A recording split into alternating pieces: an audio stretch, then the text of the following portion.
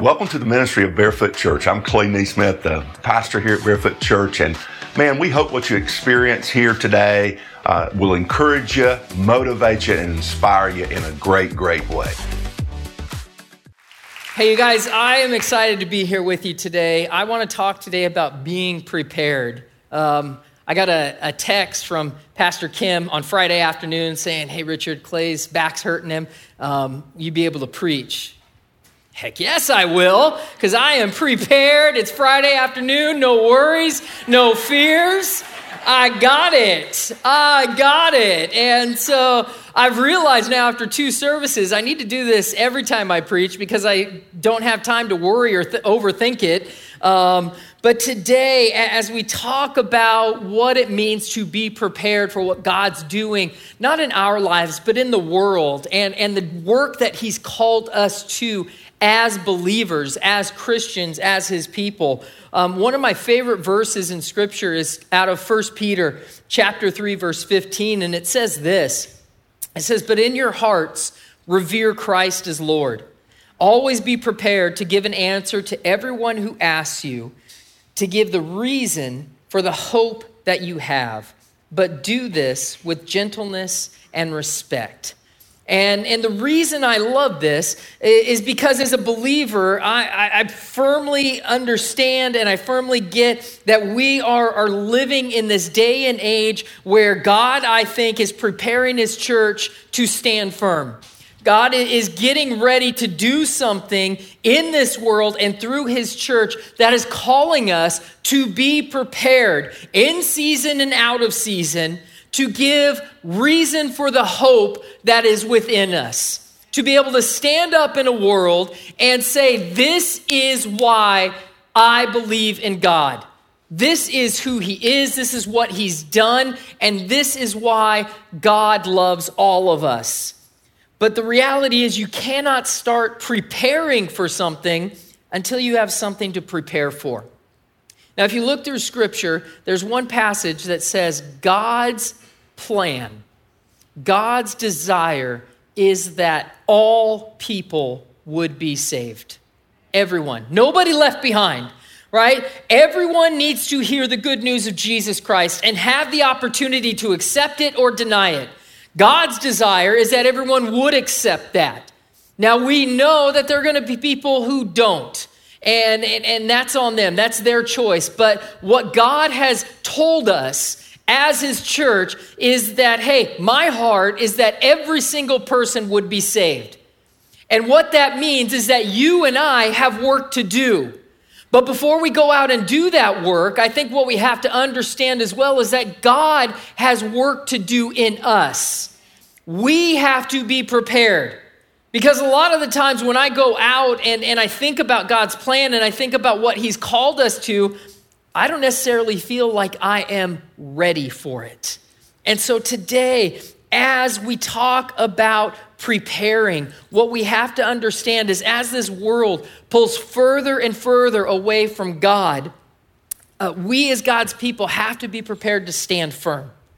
Right? To be able to stand and know what's right and be prepared to be the hope that God has called us to be. Because we all know how this ends, right? It's going to end when Jesus comes back and He calls us home. And there's a restoration of everything. But until that end comes, what we need to understand as well is we have work to do because other people need us, right? This work isn't just for me. It's not just about my relationship with God. I have a relationship with God because He in turn is going to send me out and touch and impact the lives of other people. This relationship is not just about me. It's about those people who don't know God yet. And that's what I have to understand. This weekend, I spent some time in my backyard preparing. Not just for the sermon or for Jesus to come back. I wasn't building a doomsday bunker, but we've been preparing to lay sod in our backyard. And for those of you that don't know, my family and I moved out here from California probably about 8 months ago, and we bought a house sight unseen, totally off the internet, just saw pictures of it. And you guys, I know it sounds crazy, but you did it too? Nuts, right? People think you're crazy. But this house is beautiful.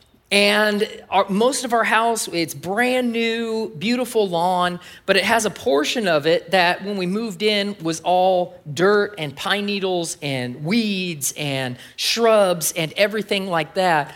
And so when we moved in, my wife and I had this vision. And this vision wasn't just for us to enjoy our backyard, but it's like, we could see our kids playing hide and seek with their friends in the trees.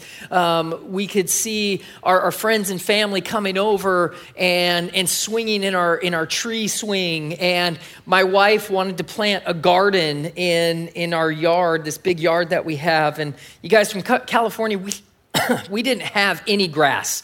There was nothing. We had concrete and asphalt, and that was it. And so she wanted this clipping garden that if she felt like it, she could just go out, cut flowers, and give somebody a bouquet just because they needed it.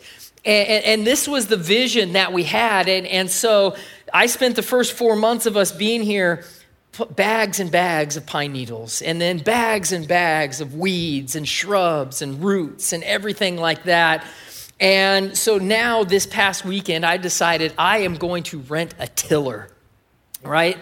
Guys, I'm from California, and we do not use heavy work equipment, all right? And so we go down to the tool rental place, and the guy's getting ready to load it up into our car, and I tell the guy, I'm like, hey, you need to really explain to me very slowly how to turn this on. Because I don't want to get home and not be able to work it. And so he showed me how to do it, and I get it into our backyard, and I start it up, and man, I'm feeling manly. This thing's got it's got gears, so it's got this big long pole that shifts the gears on it. I felt like I was driving a semi, and I'm going along, and I'm tilling up this dirt, and I'm thinking like, man, these roots have had it. It's over, grass is coming. And all of a sudden, I hit a tree root. And that thing bounced up like 2 feet. And, and along the back of our property, we have it's a creek. Some people might call it a storm drain, but I like calling it a creek. Because when the water's running through it, there are like little tadpoles and tiny, tiny fish in it. So it's got life. So it's my creek. And I'm sitting there and I hit my first tree root and I'm thinking, I'm going to jump this thing into the creek and I'm not going to be able to get it out. And so anyway, I was a little more cautious after that. I got it done, but the funny thing was, when I first started, I told Mackenzie, I said, babe, 2 hours. I'll be done, and we'll start pulling out all the roots that I dug up. 8 hours later, 2 showers later, 1 nap later, and 2 sets of clothes later, I was done. And I was covered head to toe in dirt, and I have never sweat so much in my life. You guys, this humidity thing's a real deal in the South. Like, it doesn't happen in California like that. And so anyway, I was done. I was exhausted. I was so tired from using this. My forearms were sore. But I had one of those moments, right, where I'm looking at all of this work that I did and this beautiful turned up soil, and I put the tiller away, and I did one of those man things where I stood by my property, and I did one of these. It's coming together. It's coming together. But I share this story not because of, me being a weirdo and tilling all this ground, but I share this story because all of this work that I'm doing isn't just for me. This work that I'm doing it for my family, for my friends, so that they can come over to our house and enjoy this beautiful place that God has blessed us with. I want them to be able to laugh, to relax, to share a meal with us in this yard that we are putting together. I want them to be able to take home a bouquet of flowers. All of this work I'm doing, this plan that I have, isn't about just me. It's about others. And when we think about our life in Christ, that is what it's about. We're allowing God to put the work in now so that later others can have the benefit. In the Gospel of John, we find a great example of someone who prepares. And I think it's an example that we can learn from. And that example is John the Baptist. Now, for those of you who maybe don't know or aren't aware, the Gospel of John, the writer of the Gospel of John, and John the Baptist are two different people, all right? This really confused me when I was a new Christian because I was reading this thinking, the dude dies in chapter 4. Who wrote the rest of the book, right? Like, it's not matching up. So it's two different Johns, all right? But the Gospel writer believed that John the Baptist held such a pivotal role in the ministry of Jesus that he needed to include John's story in this gospel. And so what we know about John the Baptist is that he was the very last Old Testament prophet. Now, the job of the Old Testament prophets was to go to the people of Israel and call them back to God. When they went too far, when they went astray, God would send a prophet into their midst and say, hey, guys, God says come back, or there's going to be bad things that happen. And so the job of the Old Testament prophet was to bring God's people back. And John the Baptist was bringing people back in droves, right? This guy was the rock star of his day. And people were coming from all over the place, coming out to the wilderness to hear John preach and to be baptized with him. Because when they heard John's words, the way God was using John, the way God was speaking through John, these people were motivated to be baptized, to repent, because John was proclaiming that the kingdom of God was near. And when these people heard his words, they knew that something was on the way. Something was about to happen. And because of his popularity, the religious leaders of the day, they went to John. They wanted to figure out who John was, what he was all about, because he was gaining a huge following. And that could potentially spell bad news for the religious leaders. And so they come to John and they ask him, they say, hey, are you the Messiah? Are you Elijah? Are you the prophet? And when you read about that phrase, the prophet, in the Gospels, what that is referring to is a passage in Deuteronomy 18. And it's where God is speaking to Moses. And he says this. He says, what they say is good. I will raise up for them a prophet like you from among their fellow Israelites. And I will put my words in his mouth, and he will tell them everything I command him. And so this prophet was promised by God to be like Moses, to be that figure like Moses that was going to lead the people of Israel. And so as the religious leaders come and they say, John, are you the Messiah? John, are you Elijah? John, are you the prophet? He says, no, I'm none of those things. He denies everything. And in John chapter 1, verse 22 and 23, it says this. It says, finally they said, who are you? Give us an answer to take back to those who sent us. What do you say about yourself? John replied in the words of Isaiah the prophet, I am the voice of one calling in the wilderness. Make straight the way for the Lord. If you have the King James Version, that will say, prepare ye the way for the Lord. John was preparing. John was preparing a way for God to get to his people. He was doing that work. And as the conversation continues in verse 24 and through 27, it says, now the Pharisees who had been sent questioned him. Why then do you baptize if you're not the Messiah, nor Elijah, nor the prophet? John said, I baptize with water, but among you stands one you do not know. He is the one who comes after me, the straps of whose sandals I am not worthy to untie. And this brings us to our first point in being prepared. Being prepared means that my life, my words, and my actions reveal Jesus to others. You know, you hear John say, among you stands one that you do not know. John was doing what he did so that people's eyes would be open to what God was doing. John did this so that people's eyes would be able to see the one who comes after him, right? He wasn't using his fame for power or prestige like a lot of religious leaders were doing at that time. The Bible tells us that John wore clothes that were made of camel hair, right? And he ate locusts and honey out in the wilderness. This guy, he was nuts. All right, if John the Baptist was walking down your street today, you would call the police on John the Baptist. He was that crazy. But John didn't care because he knew that his life was not about him. He had a calling, right? And that calling that he had is the same calling that you and I have today, right? Not to wear camel hair, but to be a light in the darkness, to be a city on a hill, to be the salt of the earth. When people look at our lives, do they see something different?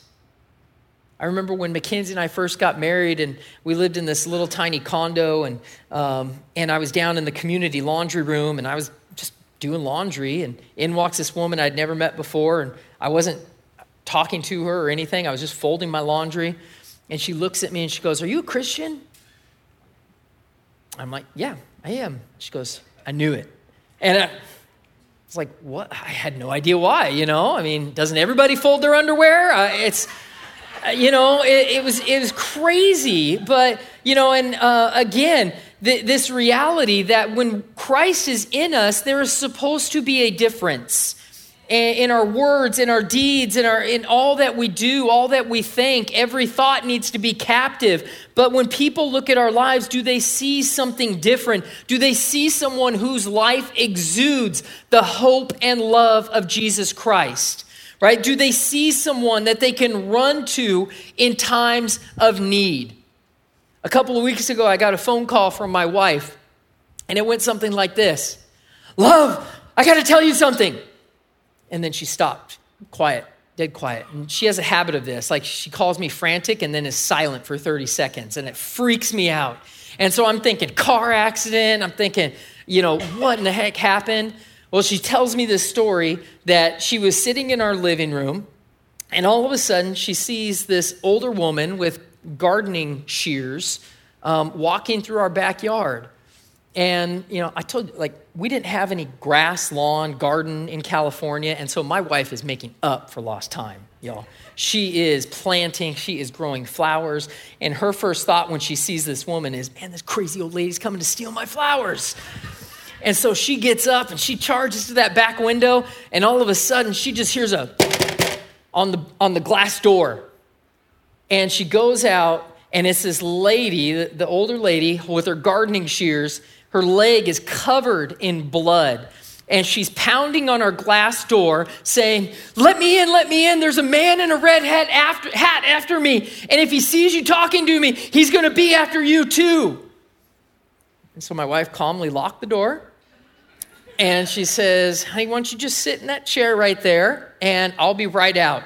And so she went and told our two younger kids to go to our neighbor's house to see if they could come help. She went out the front door and came to the backyard and showed up, and this lady was still holding these gardening shears, and her leg was just covered in blood. Well, it turns out this woman was suffering from dementia, and she lived in the neighborhood right behind us.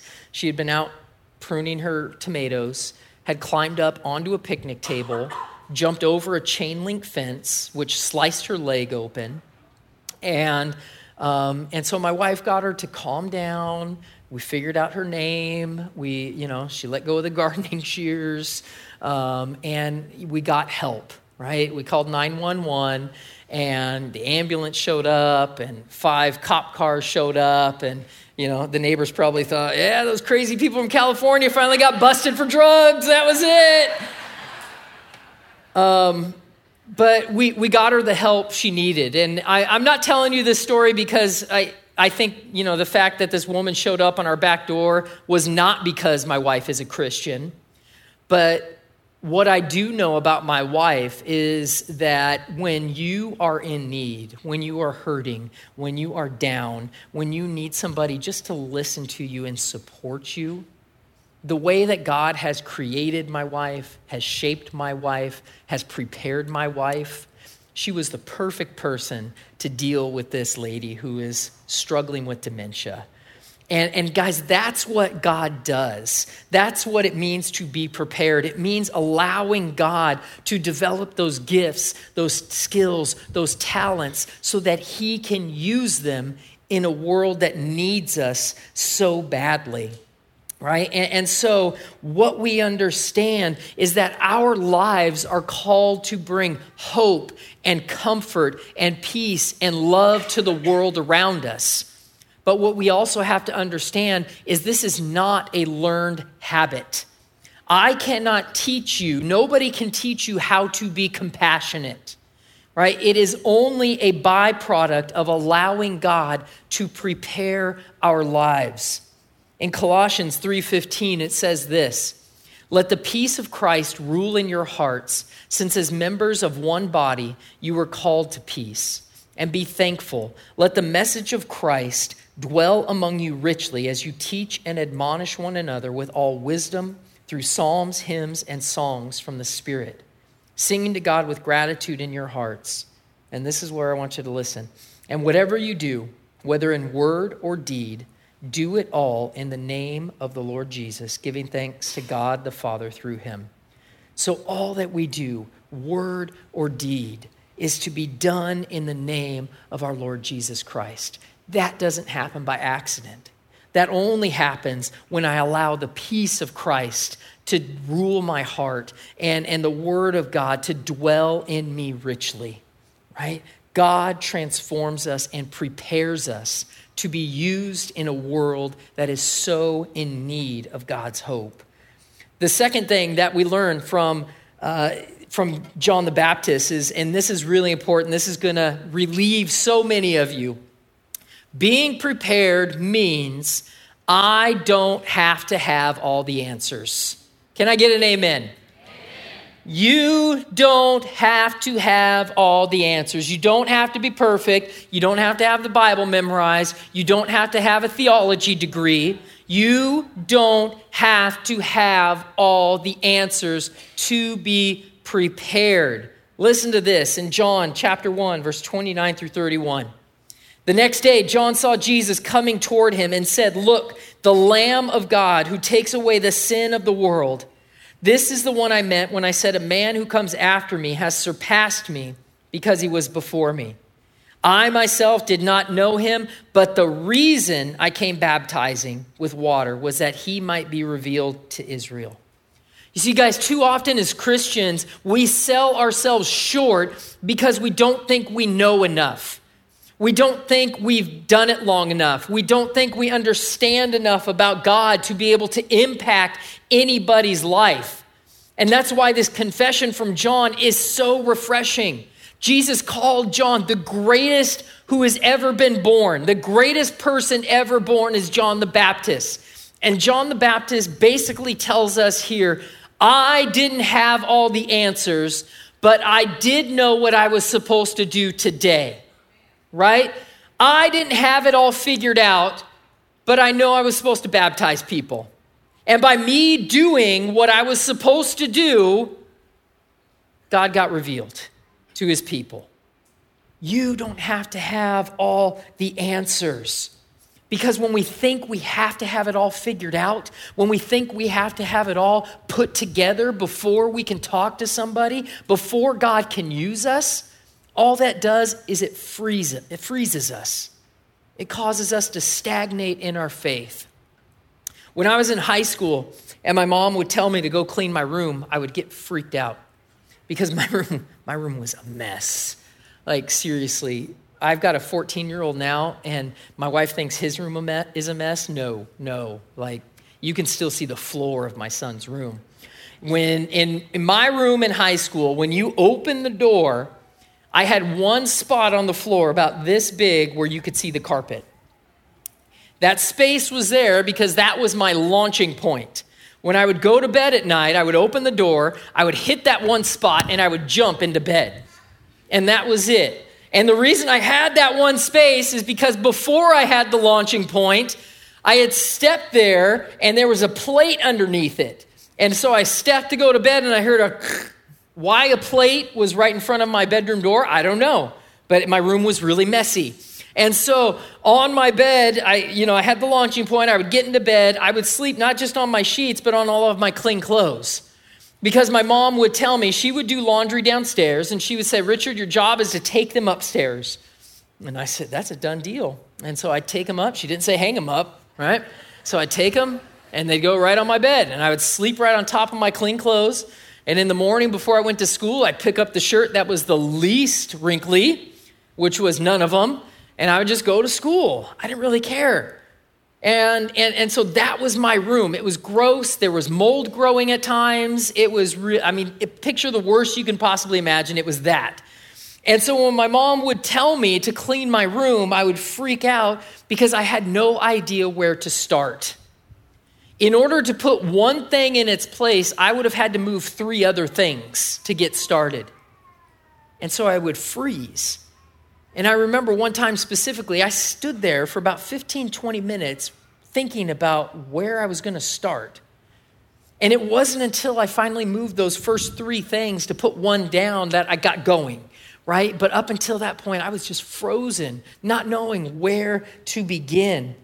And again, this is how we sometimes see our lives with Christ. We don't know where to start. We don't know where that next step is. We hear all the time that God is preparing us, that we're called to take these next steps. But I don't know what that is. I don't know enough. I don't know how to take that next step. You might be thinking that, man, if God's going to work in me, he's got to change 50 other things before he changes that one thing. And it freezes you. And you're sitting here today just stuck in your faith. And what I'm here to tell you, you guys, is that if we get stagnant in our faith, that is right before we start pulling away from God. You cannot just stay stagnant because Satan will come in and he will start to pull you away.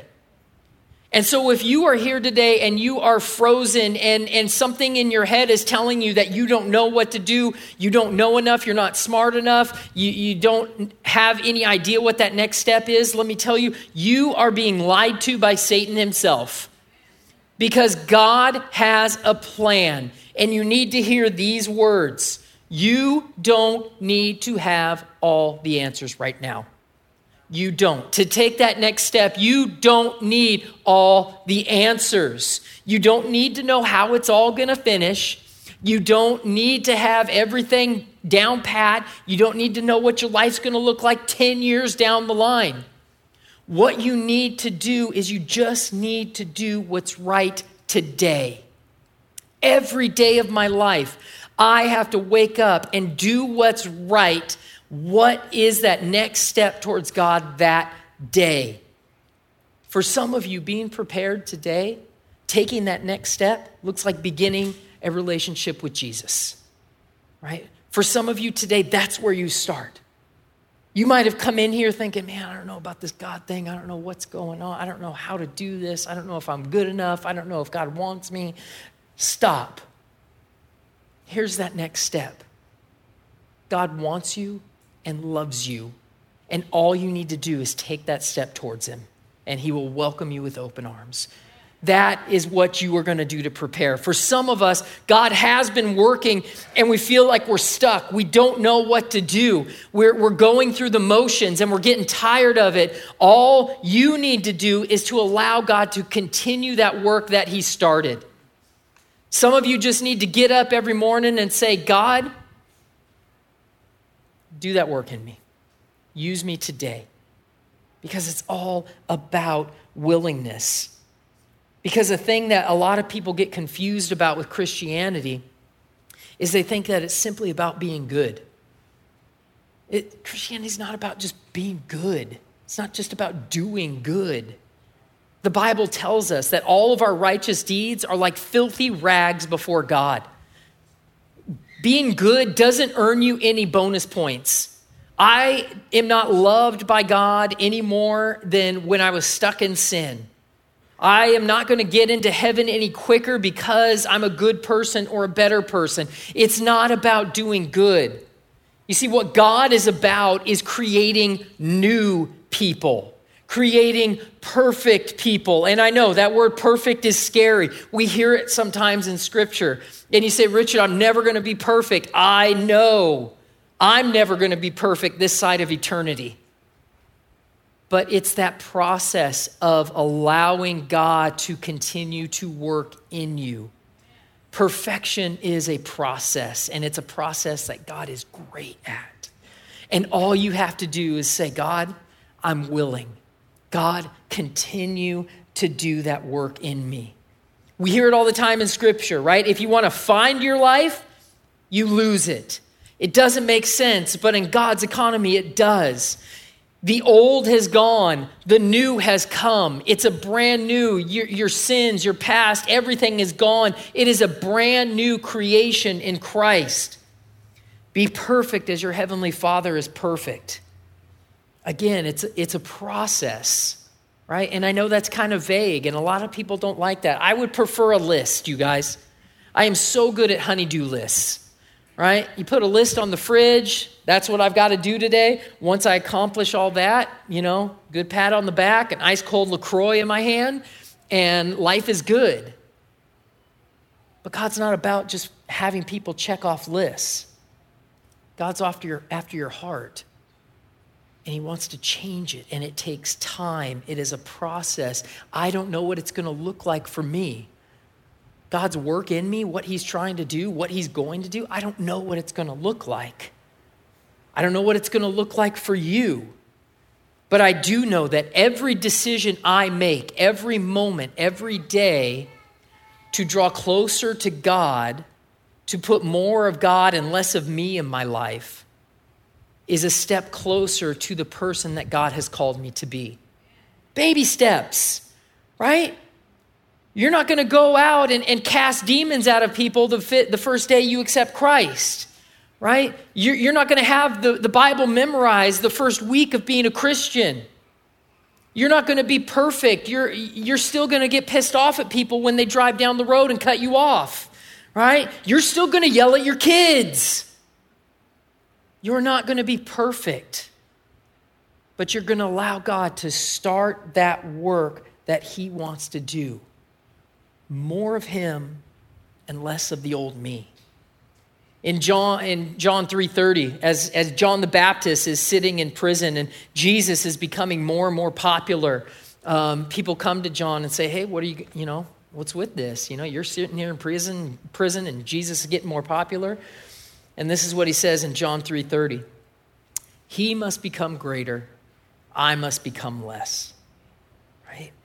Do not let the fear of not having all the answers keep you from being prepared for God's plan in your life. Take that next step that's in front of you, because that's what faith is. Right? The Bible tells us faith isn't about knowing the end. Faith is about trusting in God and taking that next step because you do trust him, right? That is what faith is. And finally, the reason being prepared is so important is this: God is preparing too. From the time sin entered the world, God had this plan on how to bring his creation back to him.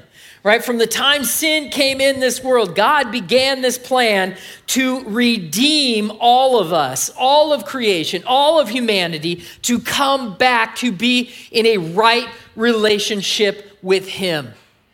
Does he need me for that plan? No, he does not. I am not important to that plan, but he invites me to be a part of that plan. He invites you to be a part of that plan, and we are the ones who gain all of the benefits.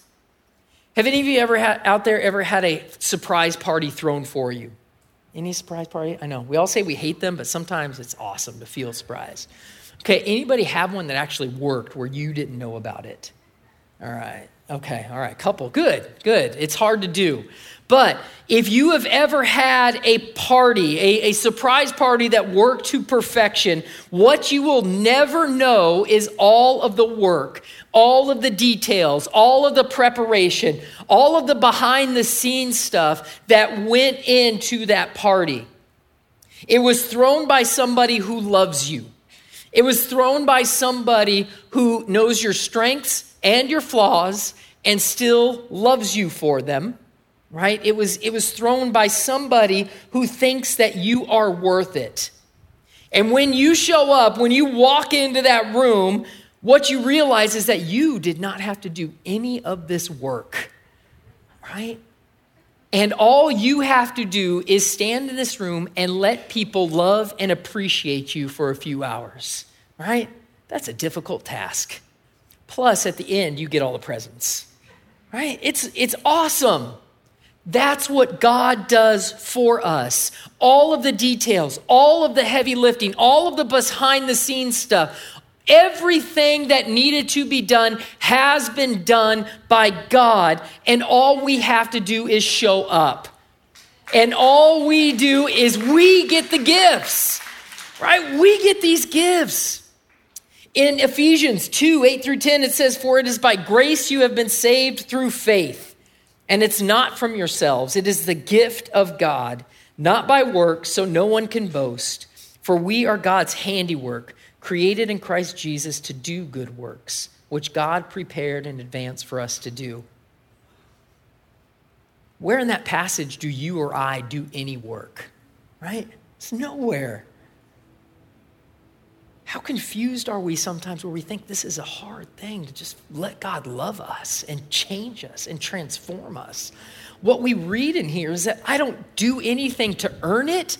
I don't do anything to get it. All I have to do is say, yeah, I want that in my life.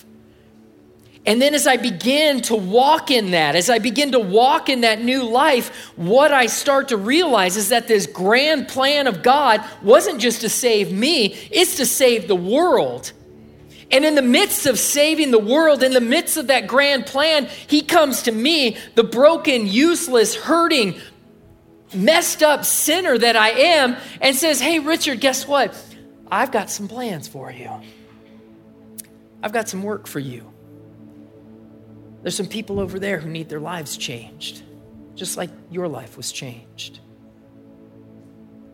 And again, you guys, to see somebody whose life has been changed by God because you were in it, there's no greater feeling. There's no greater feeling, and that's what God offers us. He prepares it all. God does it all, not by our works, simply by faith in God's plan for us in this world. God has set us up to play huge roles.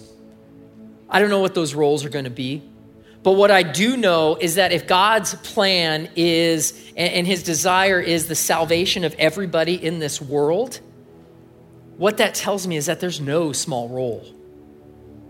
There's no small role for anybody in this room. There's no small role for anybody in this world.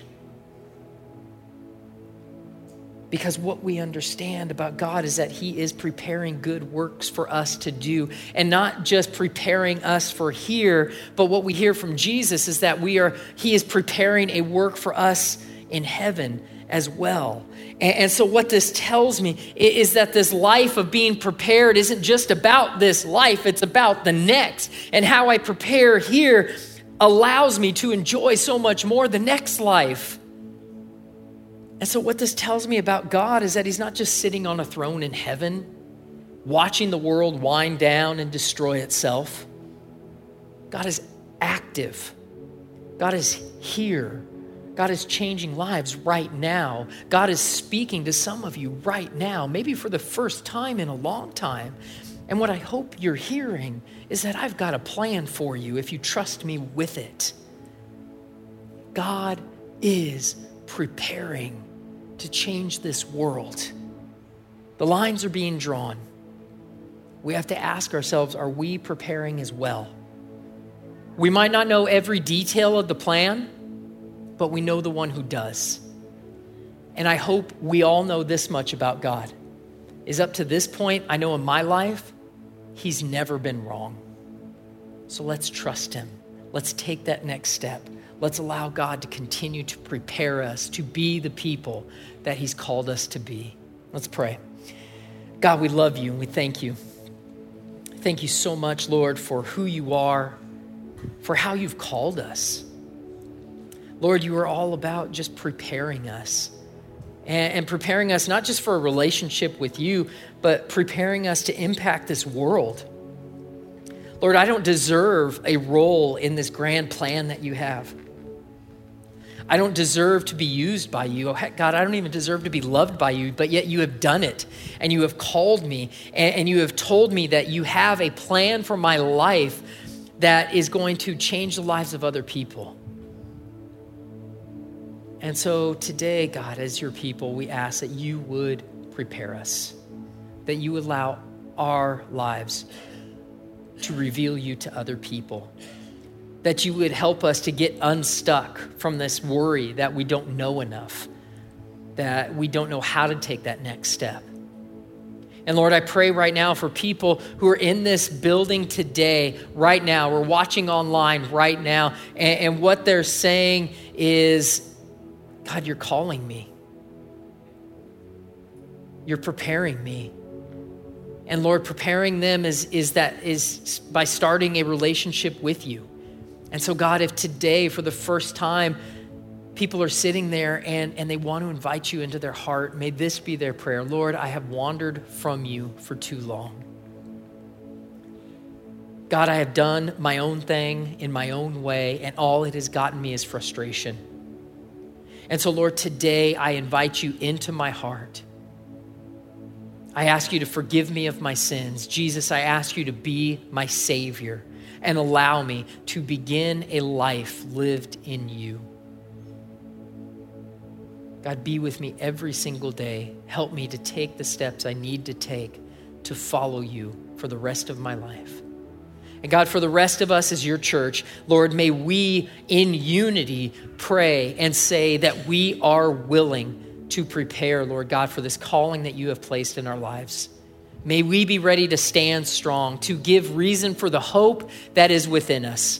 And Lord God, if there are people out there who are struggling with what to do for that next step, may they find somebody to talk to. May they come to the growth track. May they get the help that they need, and may they step boldly into their relationship with you. Thank you, God, so much for who you are and what you've called us to as individuals and as your church. And it's in your name we pray. And all God's people said, amen. We hope you were encouraged, motivated, and inspired today by the message. And again, man, we believe in you. We believe great things for you. It's because of many people's faithful giving that we're able to go out around the world. If you choose to invest in Barefoot Church, just go on over to barefootchurch.com. You can give there. But go out, live your purpose, and be inspired in a great, great way.